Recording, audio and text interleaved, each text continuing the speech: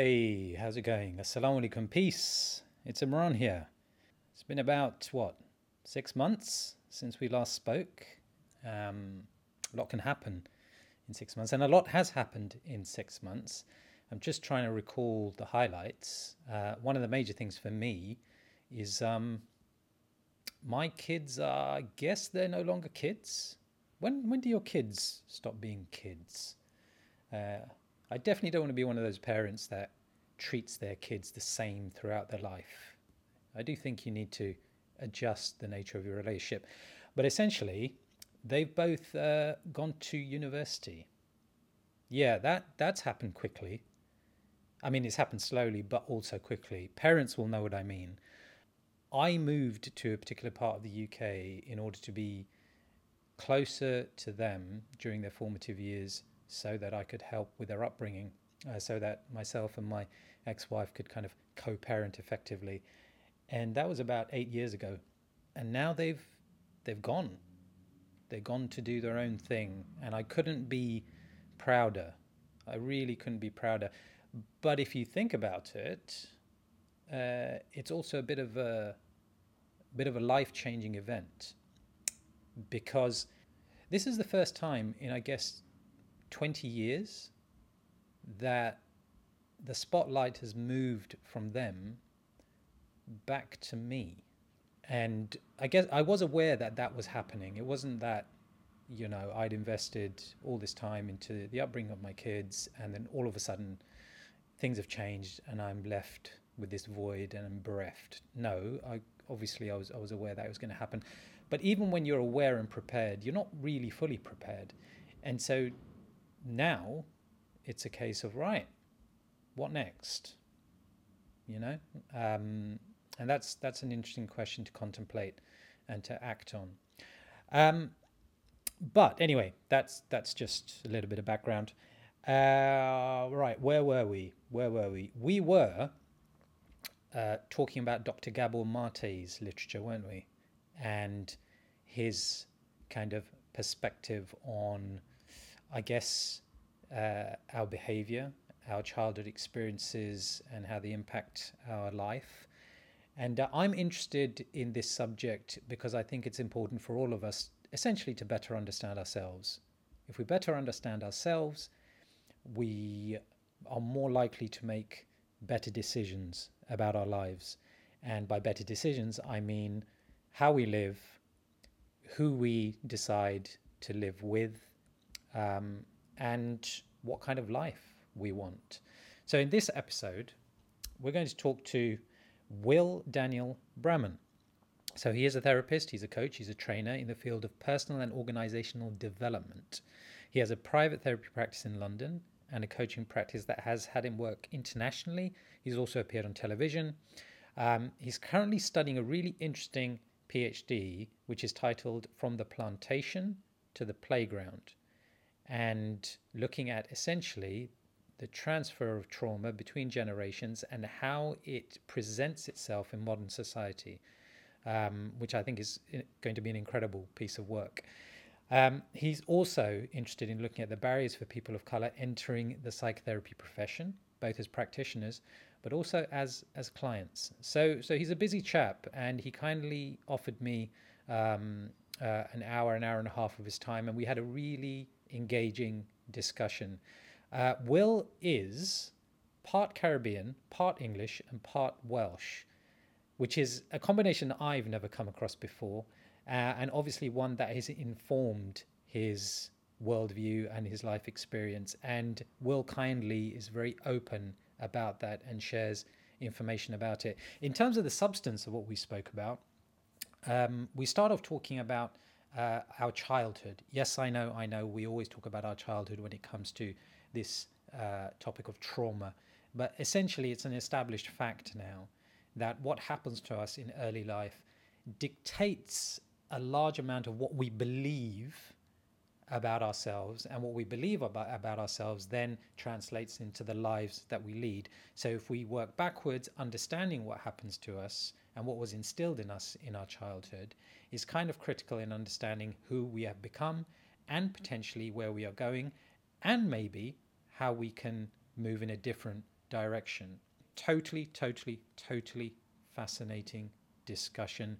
One that I walked away from thinking, yeah, I've learned something new. And that's all I'm hoping for with these episodes. That even if it's just one thing that you can take away that helps you to move forwards in your life in a positive direction, then that's enough. Okay, so you got a good idea as to what you're about to listen to. If you do have any feedback, please do get back to me at divorcedmuslimdad@gmail.com or hit me up on Twitter at MOIAZAM. This is Season 2, Episode 8, Rewriting the Script. See, my old man's got a problem. He live with the bottle, that's the way it is. He says his body's too old for working. His body's too young to look like his. My mama went off and left him. She wanted more from life than he could give. I said somebody's got to take care of him. So I quit school and that's what I did.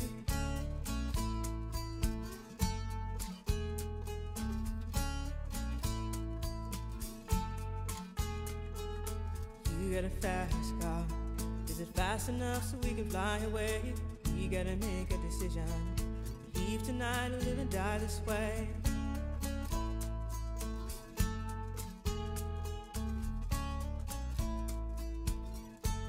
So I remember when we were driving in your car. Speed so fast I felt like I was drunk.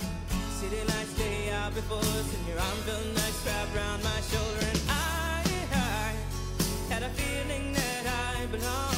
I had a feeling I could be someone, be someone, be someone.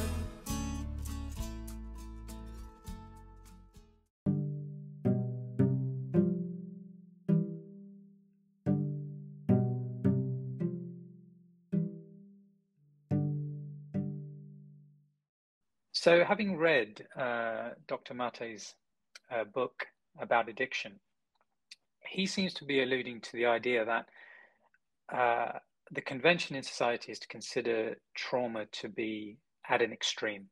So whenever we think about addiction or trauma, we think about those people who are on hard drugs, that are alcoholics, etc. But actually, he says that it's likely that many of us engage in activities which could be considered addictions. And his argument is that these addictions stem from an attempt to overcome some kind of pain. And that pain most likely would have been induced in our formative years. So what's your perspective on this? Is it the case that most of us are walking around and are engaging in particular behaviors which are not healthy? There's so many layers to that question. So I don't know if you heard about adverse childhood experiences. Adverse childhood experiences, ACE, the study in the States, is that right? Yeah, the ACEs. So it was a study with CDC, which is Center for Disease Control. And what the study did was find links between childhood trauma and then long-term health, behavior, and social consequences, like what happens to us later on in life. And I only came across the ACEs about 5 or 6 years ago, and it made lots of sense to me. It gave me lots of answers.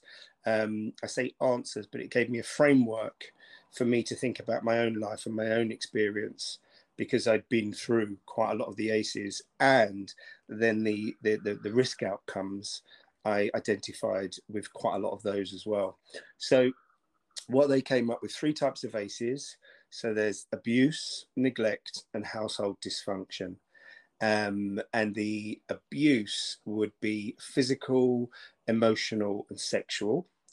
And then neglect would be physical and emotional. And then household dysfunction would be someone in the household having a mental illness, someone in the household gone to prison, mother treated violently or father treated violently, so domestic violence basically, someone in the family on drugs like substance abuse, and mum and dad separated or divorced, or parents separated or divorced. So they were the 10 main ACEs in the original study in 1998. And then what they found was people who had 4 or more of those ACEs would have adverse childhood experiences were more likely to have, let's say, kind of dysfunctional adult behavior. So not doing any exercise, so being unwell by not doing exercise, smoking, drinking, taking drugs themselves, missing work, severe obesity, developing diabetes, depression, attempted suicide, sexually transmitted infections, heart disease, cancer, stroke, COPD, and broken bones. And what I noticed was, as well as having lots of the ACEs, I'd been through a lot of the risk outcomes, a lot of the adult risk outcomes through my life. So that had me look into this study and this model to look at trauma. And I call it a model because everything that whenever I teach, for example, and I'm teaching a piece of theory, I teach it with a lot of passion, and people think that I believe in it, but it's not that I believe in it. It's just that it's a useful model to use to look at, making sense of one's experience, if that makes sense. Yeah, it does make sense. Yeah. I've heard a lot of controversial things, or not controversial things. There didn't seem to be lots of areas of agreement when it comes to the impact of childhood trauma, but something that does crop up as an area of agreement is ACE. Is the study, and it seems to be the basis upon which a lot of practitioners, from whatever perspective they come from, are able to refer to it as at least a starting point in order to further explore what's going on with somebody. I love that. I love that you said it's a starting point, because there is another study that changes the E. So instead of adverse childhood experiences, it says adverse childhood exposure. So exposed to, which I think is really interesting, because for me, in terms of how I work with people, is it's not necessarily about the experience or the thing that happened, but it's the perception that the child made of it. So, for example, if mum and dad are separated and dad left, it's the child unconsciously, there's so many lenses we could look through. I mean, my master's is in transactional analysis psychotherapy. So if we're looking at TA, then the script is written between the ages of 0 and 7. So the child is the one who writes the belief in themselves that either they're unwanted or they're unlovable, or if mum and dad were arguing about something that happened with the child over the kid, so to speak, and then they split, then the child is, it's my fault, I'm to blame.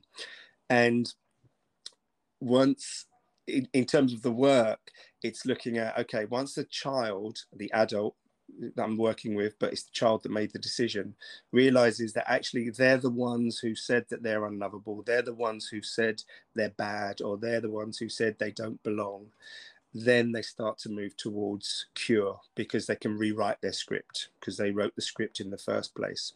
So the experiences happen, or the exposure to situations and circumstances happen, but it's the child's perception of it that fundamentally turns it into whether it's trauma or not.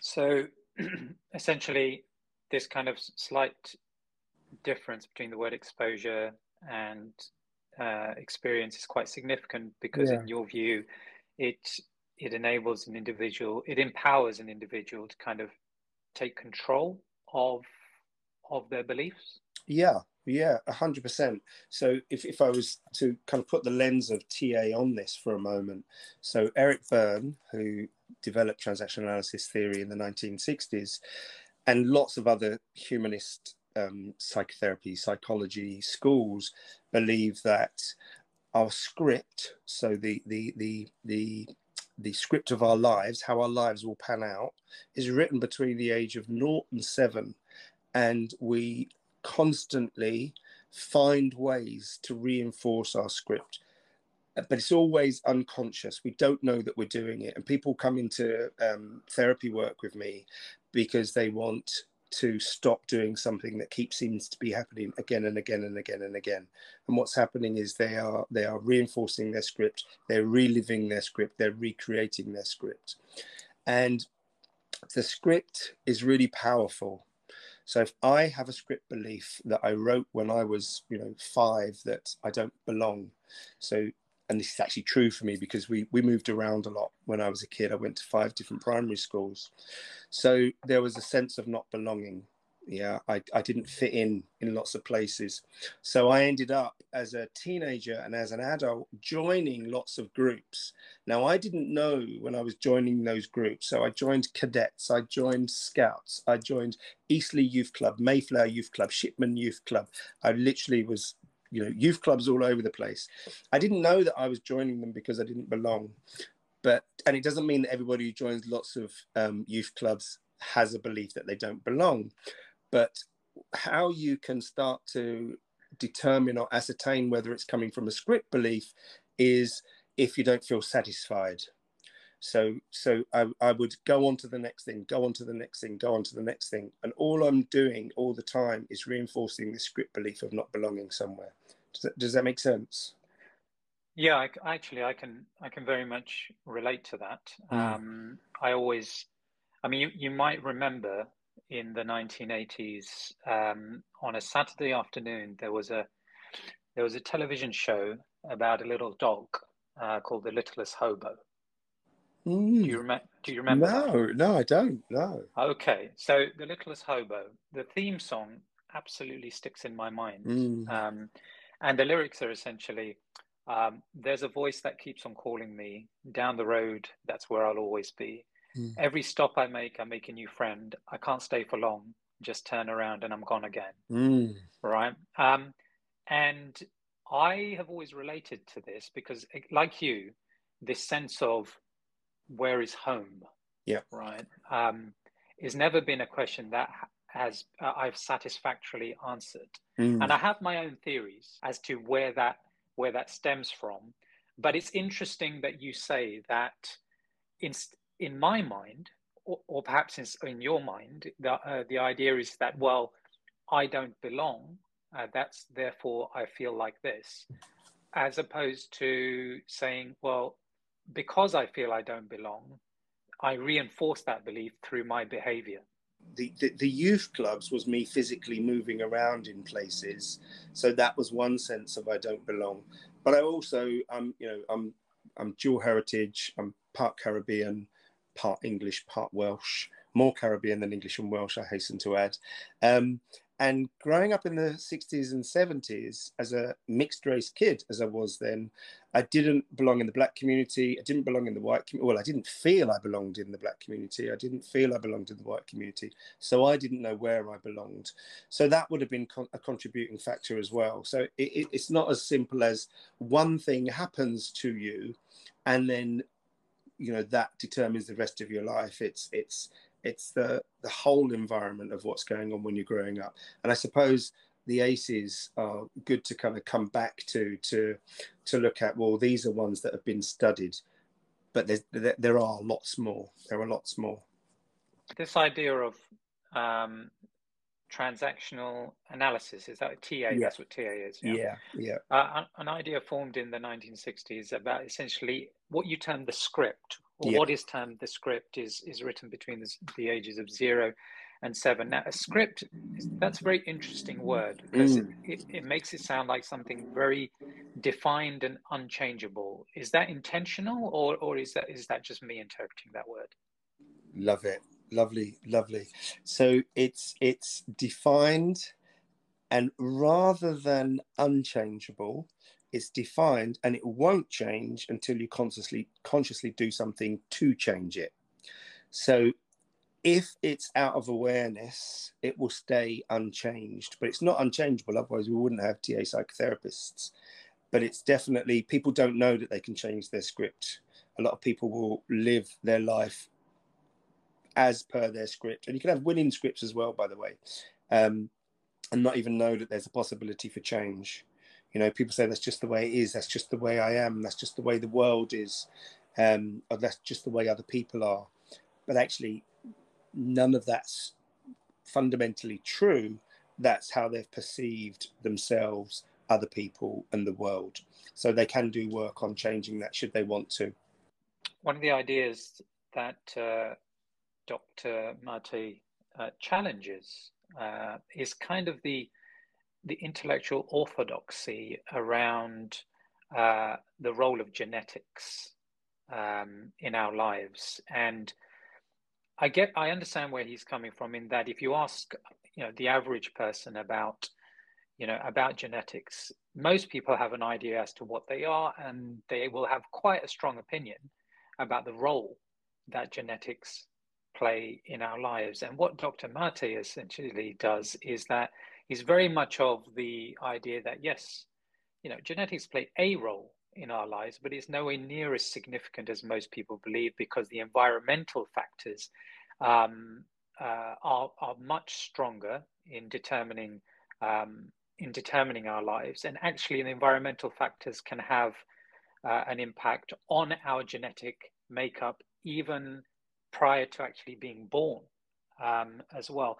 So when it comes to these kind of, I guess, fixed beliefs that certain people, like you said there, they believe they are just the way they are, and they've been told that, well, that's something that runs in the fact. For example, like depression, right?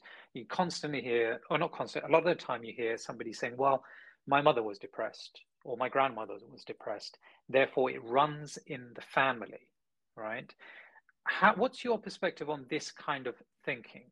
The environmental impact on the genes is epigenetics. So you've got transgenerational genetics, so transgenerational trauma that's passed down through the generations, and then you've got environmental trauma, and that's things that can happen that will then affect how the person is, and how the person may potentially pass those traumas down through to the next generations. When I think about transgenerational trauma, so I don't know if you know, I'm starting a PhD in a couple of months. So the title, or the titles, are From the Plantation to the Playground. So I'm looking at decolonizing psychotherapy. I'm looking at what are the barriers to people of color entering the therapy profession, both as practitioners and as clients. I'm looking at the impact of transgenerational trauma on people today and where all that trauma is going. And my hypothesis is that it's going into the prisons and the mental health institutions rather than into the therapy rooms. Gosh, that's going to be an incredible piece of work. And there's so many different strands of it, as you were describing in there, that I was thinking about on a personal level. I mean, in terms of transgenerational trauma and, thinking about the colonial period, I mean, half of my family was impacted by the partition of India. And I recently watched the 2-part documentary on Channel 4 about partition, which is the first colorized version of that footage. And obviously it's a deeply personal story. And, when I think about my father's family in Bihar, in northern India, which is still currently northern India, but the family was Muslim, so that was part of Hindu India. So they basically had to cross the border into what was then East Pakistan, which then became Bangladesh.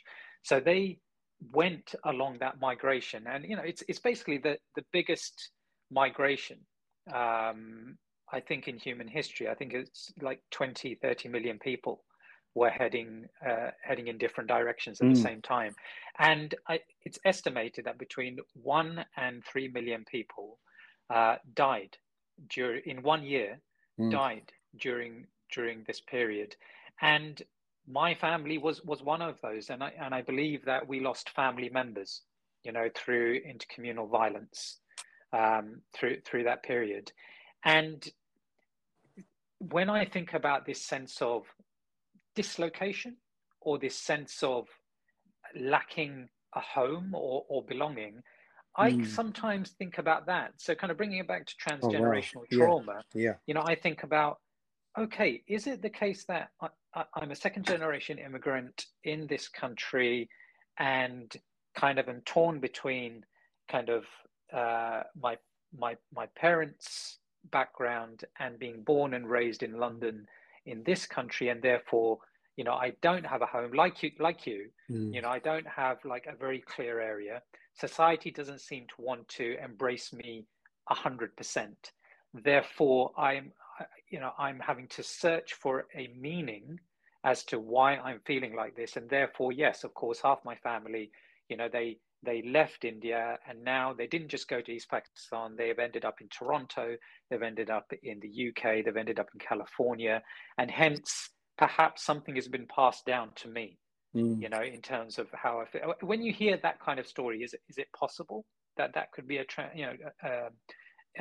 generational trauma being passed down? 100%, 100%. And what I love about everything that you've just said was it was filled with questioning and consideration, as opposed to this is the reason why, or that is the reason why, or this is what happened, and so I am because of. What I found through desperately trying to find answers for the first, you know, 20 years of my adult life is that there's no healing and there's no comfort in the answers, because I'll find an answer somewhere and then that'll just open up another question. So where I found healing from is being in the question, being in the consideration, and saying things to myself like, okay, so that may be because of that. And if that's because of that, so then where else can I explore? As opposed to, you know, that's why I'm this way. Do you get the difference? There's a difference between saying this, because like, as I think you've alluded to in terms of what Gabor Mate talks about, you know, everybody, every single individual will experience the same thing in a different way. So it's not a case of if this happens to you, you will be traumatized. And also, you avoid things like someone else saying, okay, well, my family went through the partition, so I get exactly where you're coming from. Actually, they don't, because their family would have experienced it completely different. So staying in the question, staying in the inquiry, thinking, oh, wow, that could be something that's impacted me. So when I talk about script with people, an analogy I like to use is just to show how powerful that kind of unconscious scripting is. So whether it be transgenerational, whether it be epigenetics, whether it be something that happens between the ages of 0 and 7, all of that comes together for us to play out who we are in life. Okay. And I use the example of going to see like a blockbuster Tom Cruise type movie. And so, well, I'll say it to you, Imran, actually. If you and I were going to the cinema together, okay, and we were going to watch the latest Tom Cruise, you know, Mission Impossible 27 or whatever it would be, okay? So we're about to pay our £15 and we're standing at the door. If I said to you, do you think Tom Cruise is going to die in this movie? What would you say? No. Yeah. And if I said to you, do you think the baddie is more than likely going to die in this movie? What would you say? I mean, I would say yes. Yeah. Although not to take the seriousness of your scenario here, but in the modern day, they probably wouldn't kill him off. They'd probably something probably send him off to a remote island. Okay. And if I say to you, or ask you the question, do you think that whatever needs to be saved by the end of the movie is going to be saved, whether it's the world, whether it's an individual, whether it's a secret, do you think it's going to be saved by the end of the movie? What would you say? Oh yeah, of course. Yeah, happy ending. But we'll still pay our £15 to go in, okay? And the reason behind that is there's something inside us that trusts that the script writer is going to have us on the edge of our seats. We are going to be, when Tom Cruise is hanging off of the helicopter, we are going to be wondering, is he going to fall off? Even though somewhere in our mind we know he's not. But while we're in the moment, we're thinking this could be different. And that's how powerful script is, because we are our own script writers. So we'll go into a new situation thinking this is going to be different. But our script is actually going to have it play out exactly as it's designed from the ages of 0 to 7, or from transgenerational, or from epigenetics. It's already programmed. And when you can become aware of that, you can then do something with it, as opposed to think, oh, that's it, that's the answer, now I know. It's like, no. So now what? If that's my script, if that's what I learned, if that's what I took on from my environment, my surroundings, my ancestry, what do I do now? What can I do now? What's available to me? So a lot of the language I'm getting from you is that of essentially people being empowered and to believe that they have the possibility of impacting their own lives, and that they are not victims, essentially. That's not to say they haven't been victimized in their lives, but ultimately when it comes to changing the script, that they do have the possibility of doing that. But you mentioned something there which was interesting, which is the word aware. Yep. Right? What stops somebody becoming aware of the possibility of change, or aware even that they need to make, not they need to, but they could make a change?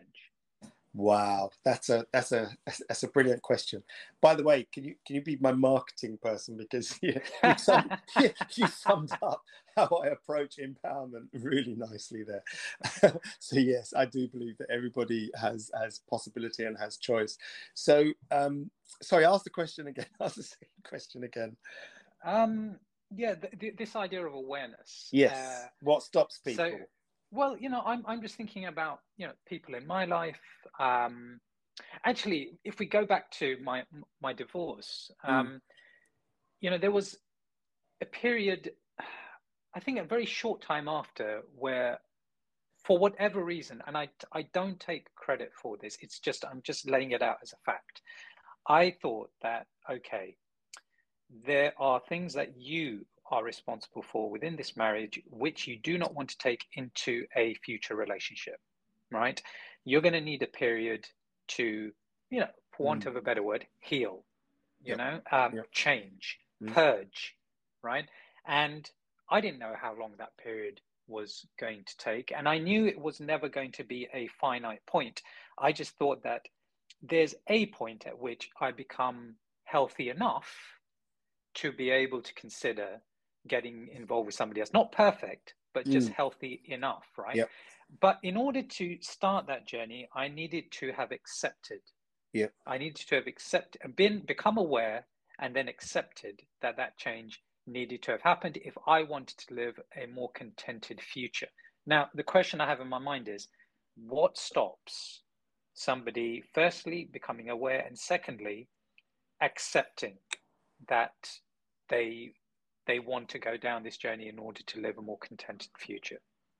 Well, I think it's a real existential question that you're asking, because you talked about almost like moving towards a better future, whereas people who are not aware can consider themselves, even though they may not even know it, they may be observed as blissfully unaware. So I think and once again, I don't want to come from an answer, this is going to come from my experience and my experience of being with people. I think that people are unaware that they have choices available to them, I guess. They're unaware. And then if their script is so strong, they are not able to see that, there's something on the other side. So I'll give you an example of something that happened kind of recently to me. A member of my family, 15-year-old, going through what I would consider, and having been through what I would consider quite a lot of trauma. Now, I'm putting this out there, and the mother of my nephew might say something different to what I'm saying now, but I think he's been through trauma. And I was taking him away on holiday, and there was a mix-up over things that were happening, and he got really upset with me. He was calling me all the names under the sun, and I think any other member of my family would have said, you know, that's out of order. You can't do that. You can't say that. And all I said to my nephew was, listen, I'm aware that you didn't take your medication today because he's got ADHD. And I'm aware that you don't normally speak to me in this way. So when you're ready to talk to me, I'll be there. So, and that's kind of leads into what a trauma-informed approach is. I didn't take any of what he said personally. Now, there are going to be limits, of course. But when I said to him, what's going on with you? You know, we should talk. He said, I don't know. So he's not aware at the moment. He's not aware of what he's doing, how he's acting in life, how he's impacting my sister, how he's impacting my family. He's not aware. And I've told him that I'd be happy to start talking him through what might be going on for him. And when he gets them tools of what might be going on for him, he can then start to have some choices as to what he's going to do about it. So I think people stay blissfully unaware because they just want to, for want of a better expression, a bit cliche, say live a regular life, live a normal life. Apparently, so don't quote me on these figures, but there's only about 30% of the whole planet that are aware of the fact that they are a human being kind of existing on this planet. The other 70% are just going through their day-to-day lives, not knowing that actually you're a being that's kind of incarnated and you're doing stuff while you're here, and there's something else other than, and whether that be, you know, your God, your universe, your spirit, your whatever it may be, people aren't aware of that. So yeah, the awareness is a really big topic. We could chat for a whole kind of hour on just what awareness is really. Yeah, I get the idea of it being kind of quite a deep and existential question, I guess. And I get it. This does come down to a personal belief that you know, in every human being there is a desire to I guess spiritually progress. Do you think so? I think deep down at the core of any individual but do they know that? Do they know that? I'll tell you what it is from an Islamic perspective. Yeah. Within Islam, there's this idea of fitra, right? Now, fitra can be loosely translated as a natural calling or inclination, a natural inclination. Yeah. And the Islamic belief is that every individual, every soul has a natural inclination to recognize God. Yeah. Right? Yeah. To recognize God. And that is, you know, that's a kind of an unbreakable kind of calling for the individual. Yeah. Right? And so that being the case, you know, from the moment the soul is breathed into the child, which interestingly, Islamically, is considered to be 120 days after conception, right? Which has interesting implications for abortion, which is a previous episode anyway. So therefore, from that moment onwards, everything essentially we do is towards a higher calling. Yeah. And essentially, some individuals respond to that higher calling and spend a lifetime essentially searching for it or honing it or strengthening it, and others don't. Others, but so that's the kind of Islamic perspective on it. That yes, every individual does have this within themselves. Therefore, it's interesting to hear you talk about you know, the fact that there are, you know, like 70% or whatever of people, you know, are out there just basically living their day-to-day lives without this idea of like why we're here, what are we meant to do, you know, how can I live a better quote unquote life, a more contented life, how can I ask myself better questions. It's actually, I guess when you said that, it was a little bit kind of unsettling, you know, to think that, you know, as I look outside of my window now onto my little Yorkshire town, you know, that a lot of the people that I'm looking at have a very different experience of the world. Yeah.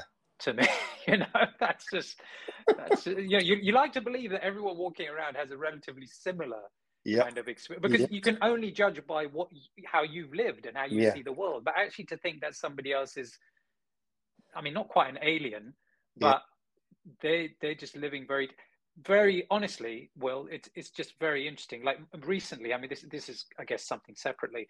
I've been really giving some thought to the development of a liberal democracy.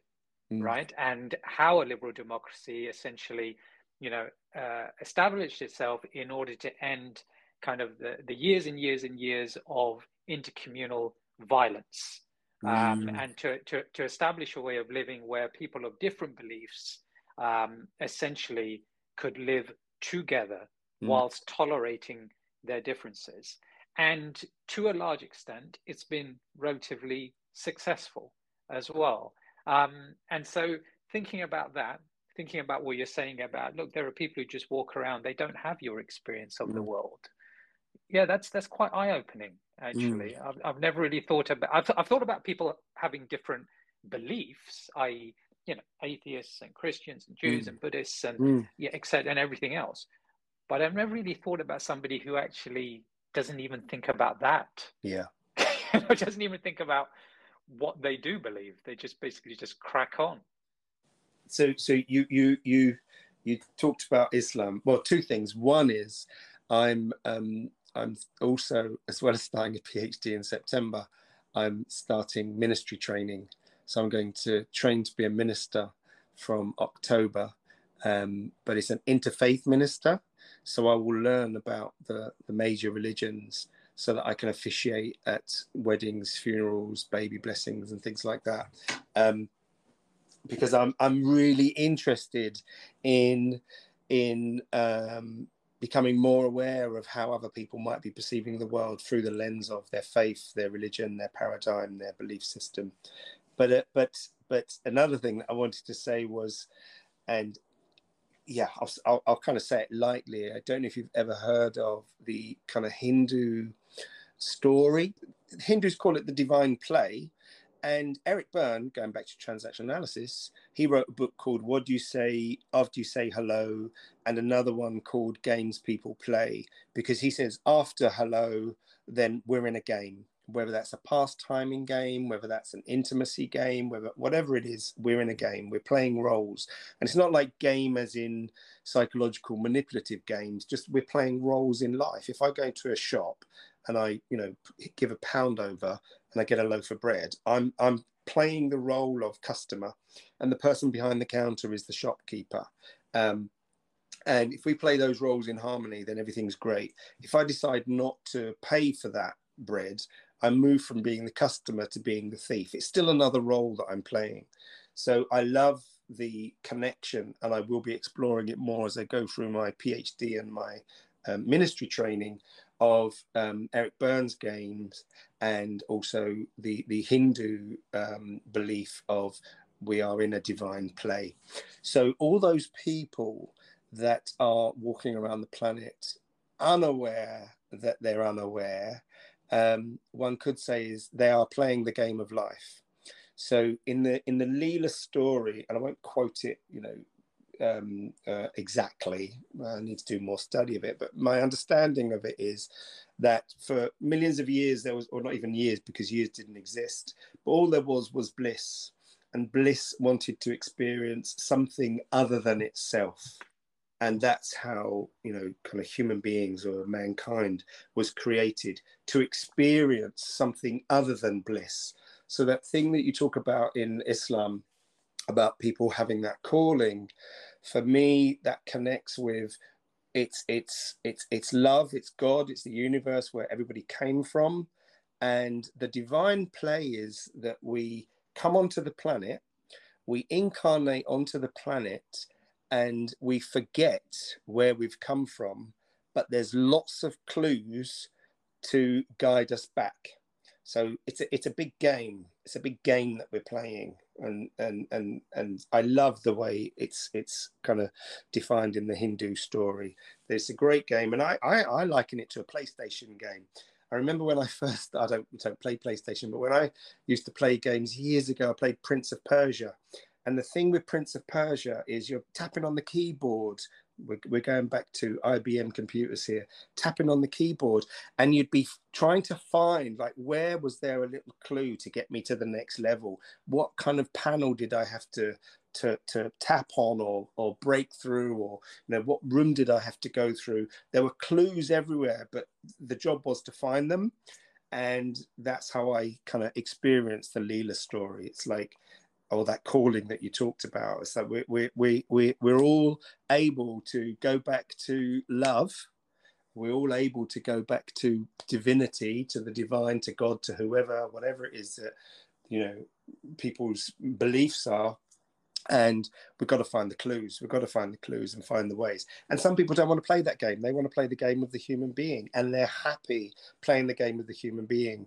Like, they want to get married, they want to get a house, they want to get a, you know, nice car, they want to travel, and they'll move towards retirement and then die without ever thinking about, hang on, maybe there's some more here for me to get from my experience here on the planet.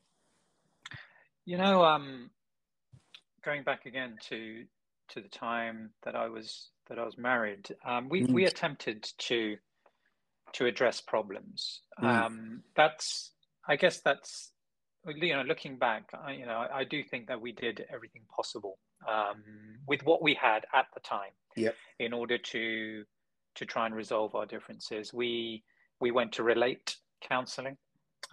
We did that on 2 separate occasions, once towards the beginning, once towards the end. When I say once, as in a period.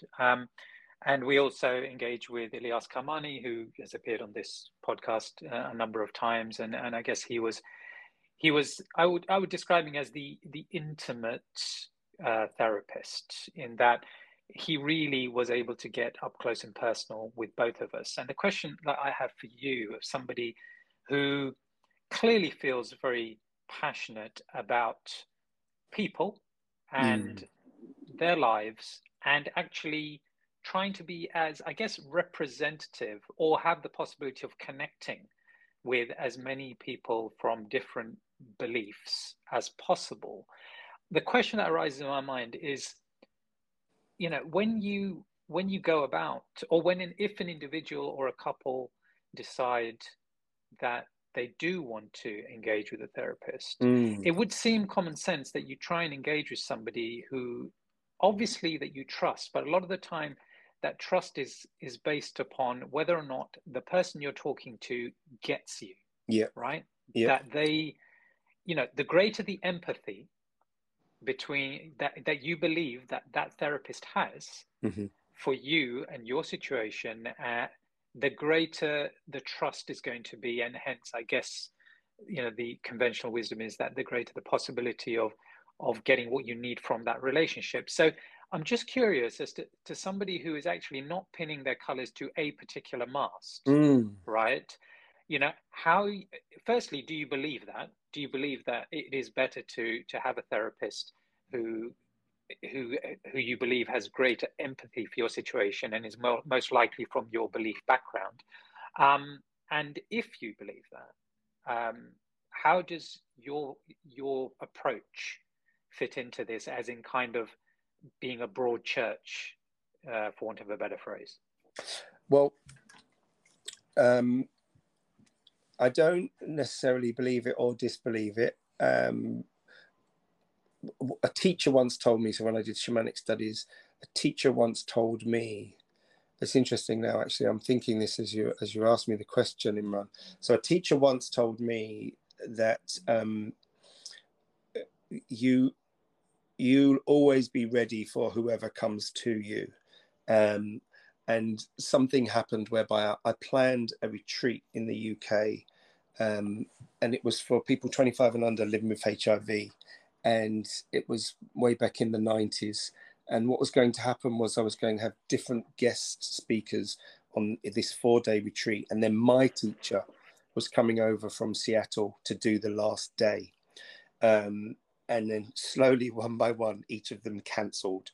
And there I was, and then even my teacher cancelled. Was supposed to be over in the UK doing a course and was going to come and do the last day of our course, and I rang them. They were my Native American teacher, and they said, "You're obviously ready. You're obviously ready. You run the course." And then I ran that course and started a charity, and we run courses for a number of years. So I have that belief that, you know, we will draw to us people that we are ready for. However, just listening to your question and reflecting on your question, if people don't have that belief, then all sorts of other stuff could be going on out there in the world. Does that make sense? So for me, I know that anyone who comes to me, there's a reason for them coming to me. And I know, I believe, it's one of my beliefs that they've come to me for a reason. We're sitting in the room together for a reason, or we're wherever we are for a reason. And I like to be the detective then in exploring that. And the second answer is around, well, I wanted to share that I was working with a couple, and the couple were both from the same religious background, and they were having a lot of conflict. And they came to me before getting married because they were having a lot of conflict. There was a lot of arguments going on. And where I got to with them, although we come from different kind of backgrounds, different cultures, was talking about culture, was talking about the cultural impact on their relationship, the cultural dynamic. And where they got to was they weren't necessarily arguing about anything that was going on between them. They were arguing about the male of the relationship being really putting the needs of the mother before the needs of the fiance, but then talking about that culturally rather than this is what I'm doing as a personality. Actually, this is what happens in my culture. So what am I going to do about that, and how are we going to work with that? You know, and it was really eye-opening for them to see that actually, if we get down to the core, what is it you two have got between you? And what they've got between them is love. They love one another, and the way their environment is impacting them, or their culture is impacting them, is having a detrimental effect on the relationship. That's really interesting. That's really so almost there's an advantage to having somebody who is not in the woods looking at the trees, right? So somebody outside who's able to provide kind of a more objective perspective. I get that. I'm just thinking personally at the time, and even now perhaps, you know, that if I'm going through a particular issue, because my belief structure framework is, in my view, so particular, right? It's very difficult for me to talk to somebody, not on an intellectual level, but just more, I guess, on a deeper level, and have maybe the vulnerability that's needed in order to just submit to the process, and really take on board what somebody is telling me. Like, so for example, you know, you're a Muslim, right? I'm a Muslim. I live my life according to certain ideals and certain beliefs. And so whilst, I mean, this is the first time we've spoken, but whilst I'll be able to talk to you and definitely connect with you on a whole series of areas, in order to be impacted by your therapist, I think the relationship needs to be deeper. And as such, I think a lot of people, not just from a Muslim background, but a lot of people, whilst they're able to engage on an intellectual level, they're not really able to kind of reach that area of vulnerability that's needed in order to enable a therapist to do their work. And if that's the case, and this is just an opinion, if that's the case, then the lack of therapists, and this comes back to your PhD, right? So the lack of therapists within communities of color, right, specifically, is going to basically hamper the possibilities of those communities moving forwards. And I think that's really important as an argument, or as something to address, because it's one of the reasons I started the podcast, is to enable people to at least start having healthy conversations around subjects which potentially not just affect them, but affect generations to come, right? So when it comes to your work, Yeah. I appreciate where you're coming from and your intentions behind it. But do you sense that it's difficult sometimes to get to that point of vulnerability that's potentially needed to do your work in its kind of best form? Yeah, I agree with you. And what I was noticing when you were speaking was, and what I find with trainee therapists is, there's sometimes a projection onto us as therapists that we've got the answers and we know what to do and we can fix people. I don't come from that way of thinking when I'm working with people. And unfortunately, therapists fall into that trap as well. I say trap, that's a kind of a bit of a loaded word, but I'm going to leave it a trap for now, because I come from a place of helping or supporting people and navigate their own experience. So it's not for me to know your background, your culture, your religion. It's great for me to have that as a context, but then it's for me to help you make sense of how you make sense of your background, your experience, your culture.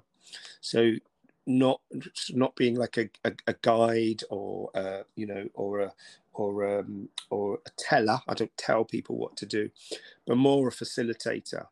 And there's not a lot of therapists out there that work in that way, but there also are quite a few therapists that do work in that way. And some people want that. So the whole thing about therapy is, or a way of looking at therapy is, people come into the room and we are meant to help them look for what it is they want to change or what it is they want to do with the therapy process. That's what we're meant to do.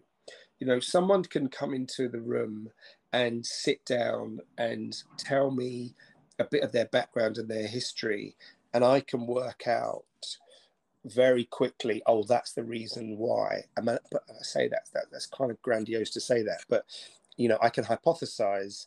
Actually, it's pretty.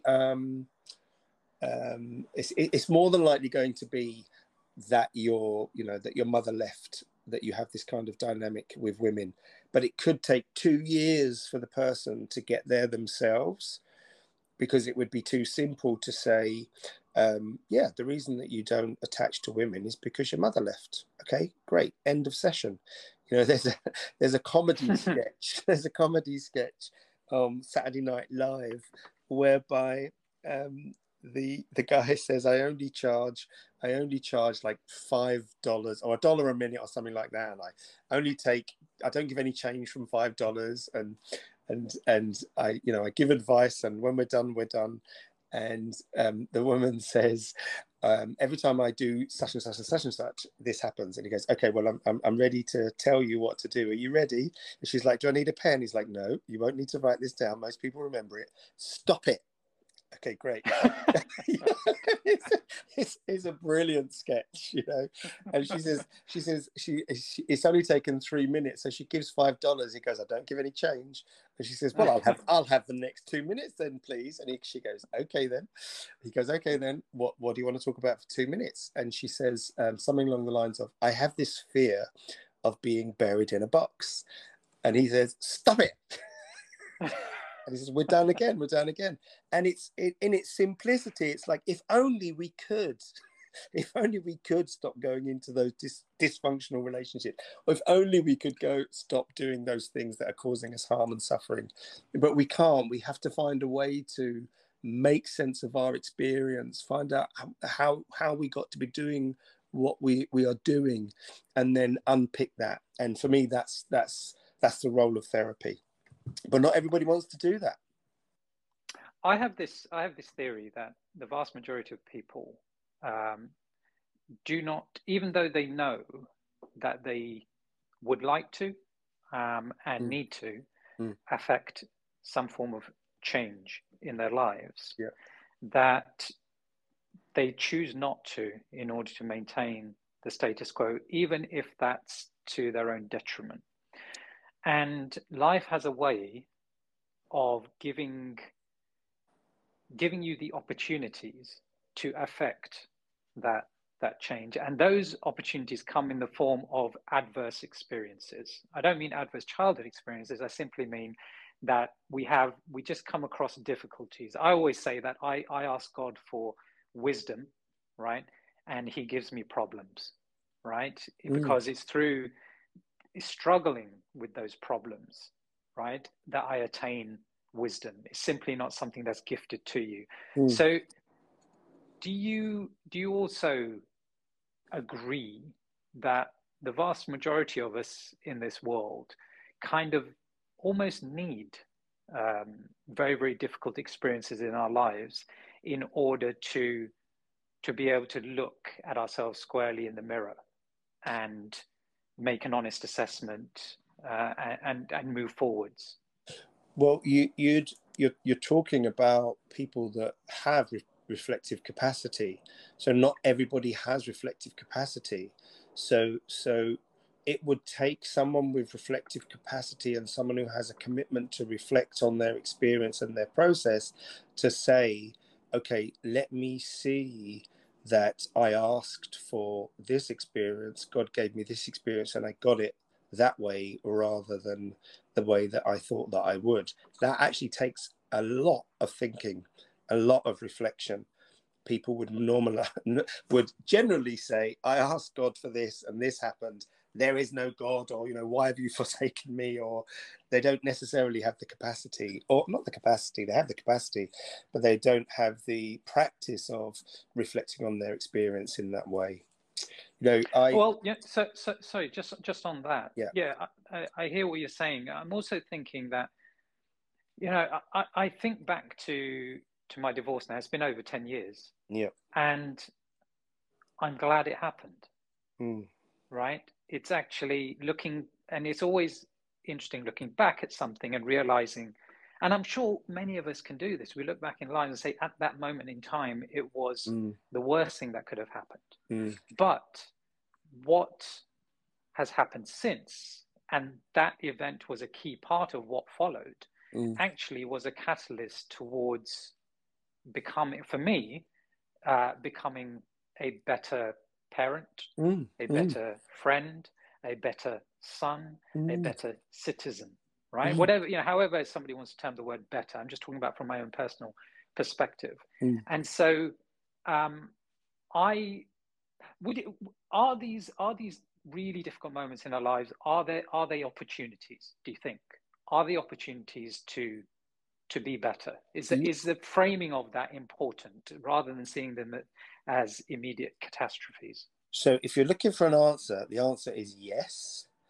But I know you don't like giving answers, but I've got you to say yes, so that's great. So yes, I see everything as an opportunity. Everything, difficult things that happen to us, great things that happen to us, everything's an opportunity. But that's it's a particular way of living in the world, Imran. It's not, it's not, if just to say everything's an opportunity doesn't mean everybody's going to get that. Do you know what I mean? Because people will start saying, well, what about this and what about that? And so it would take time to say, well, how could you then use that as an opportunity? How could you see benefit from that?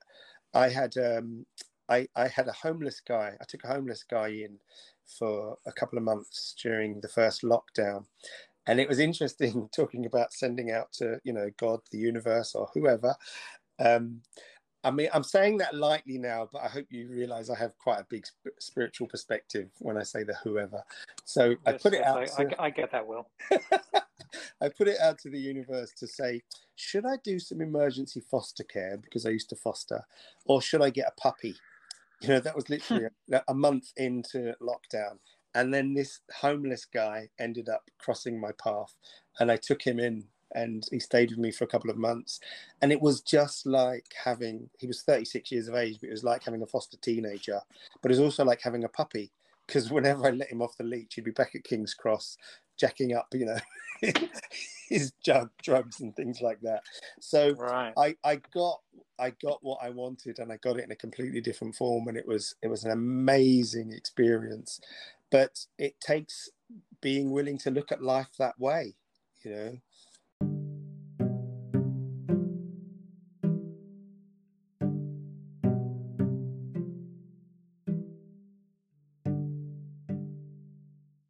The thing I like about doing this podcast series is, yes, of course, you get to speak to some really interesting people, but you learn so much in the process.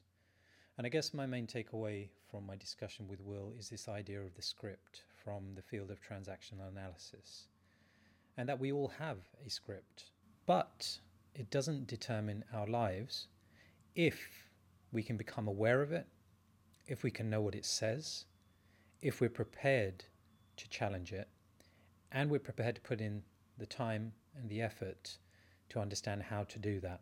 If you do have any questions, suggestions, or queries, please do contact me at divorcemuslimdad@gmail.com or hit me up on Instagram or Twitter at MOIAZAM. I absolutely love hearing from you, so please don't be shy.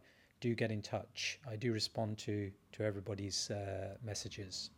Thanks for listening. See you next time. Inshallah. Assalamu alaikum.